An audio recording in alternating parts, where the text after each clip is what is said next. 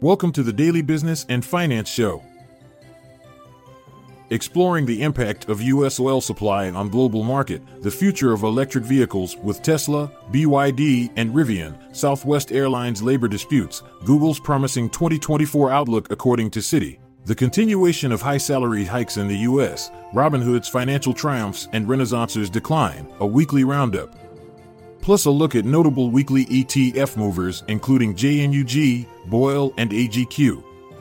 Stay tuned after this short ad break for an in-depth analysis. In September, United States crude oil production reached an unprecedented peak of 13.2 million barrels each day.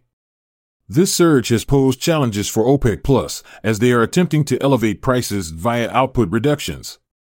Nevertheless, it is anticipated that U.S. production will expand by 850,000 barrels daily. This unforeseen expansion could potentially lead the U.S. to achieve a rate of 15 million barrels per day in the span of 5 years.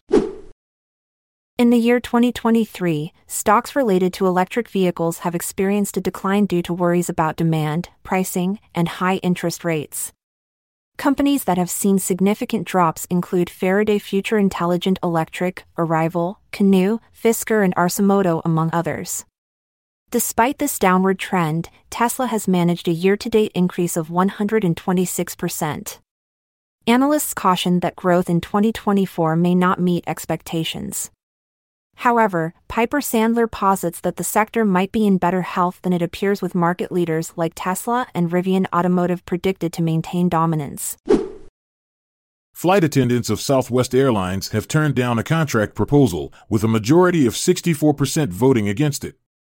The offer on the table encompassed a pay increase of 20% and tackled matters such as rest periods, control over personal schedules, and conditions related to job-related travel. Lynn Montgomery, the union president, has affirmed that they will re-enter negotiations to better cater to their members' requirements. Google has introduced a new large language model named Gemini. This innovative model is anticipated to bring about a revolution in the integration of artificial intelligence across various platforms such as search, ads, and cloud. Gemini possesses the capability to comprehend diverse data types and is set to be the driving force behind Google's Bard chatbot. Industry analysts are forecasting an escalation in 2024, with the complete deployment of Gemini expected to speed up Google's AI product cycle. This groundbreaking innovation holds potential to enhance returns on ad spending and reinvigorate search ad revenue. In the face of economic unpredictability, employers in the United States are set to uphold substantial salary increments in 2024.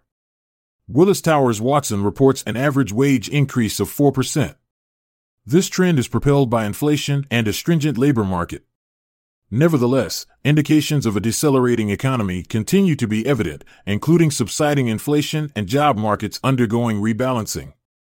The Federal Reserve is anticipated to keep interest rates stable at between 5.25% and 5.5%.